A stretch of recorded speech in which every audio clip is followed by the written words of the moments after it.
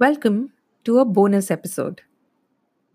When I finished recording Yesterday by W.S. Merwin in episode 14, I felt like I wasn't quite done with it. The poem was all consuming, it was simply told and very relatable.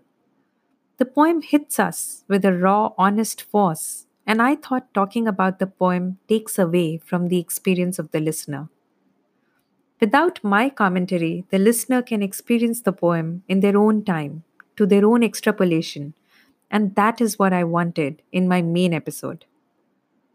However, I did want to talk about craft with this poem, about why such a simple and, in fact, such a commonplace emotion evokes such a strong response. Hence, this short bonus episode to accompany the last one.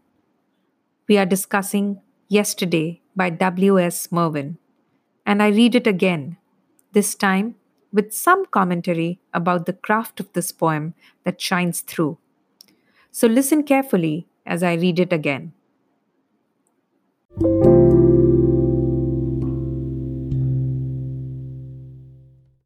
Yesterday by W.S. Merwin. My friend says, I was not a good son, you understand. I say, yes, I understand.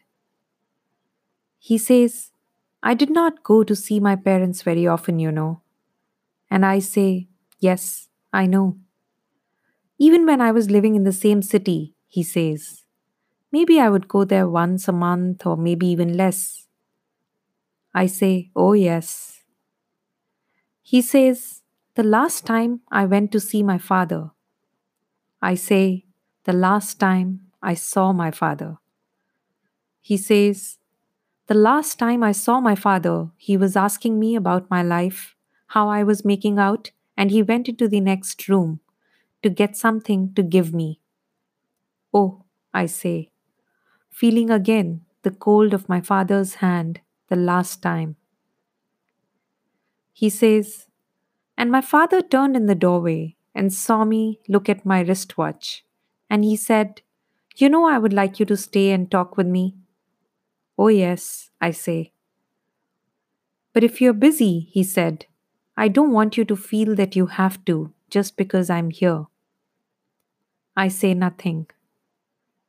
He says, my father said, maybe you have important work you're doing, or maybe you should be seeing somebody. I don't want to keep you. I look out the window. My friend is older than I am. He says, and I told my father it was so, and I got up and left him. Then, you know, though there was nowhere I had to go and nothing I had to do.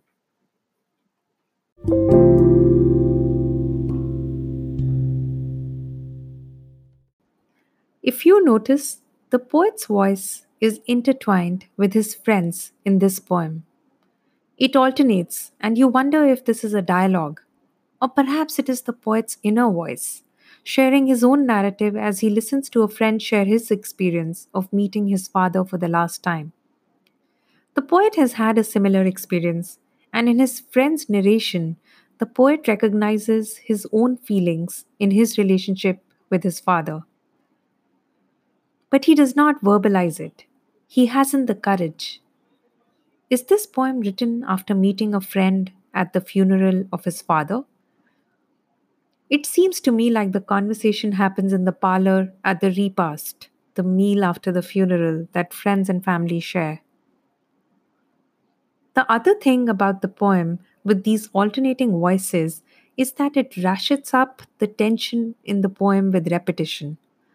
As you hear a he says and then I say and then the he says, you can feel the build-up of the dialogue. In terms of technique, it seems simple dialogue, although the poet used no quotation marks in the written version of the poem if you read it. Yet, when you read it like that, you cannot but feel the inner turmoil of the poet as he recounts the conversation. The final few lines are what cinch this poem tight around you. It chokes you because how true it is that you may have nowhere to go or nothing important to do.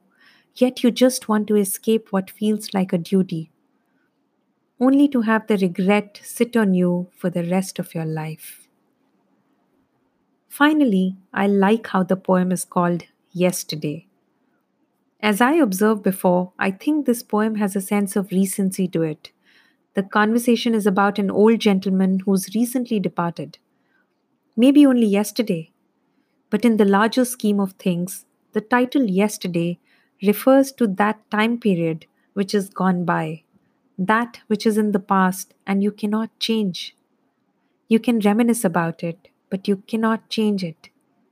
Without any direct exhortation, the poem leaves you with the message that if you have parents who are old and perhaps lonely, you have only today to make them feel cherished and loved. So go do it.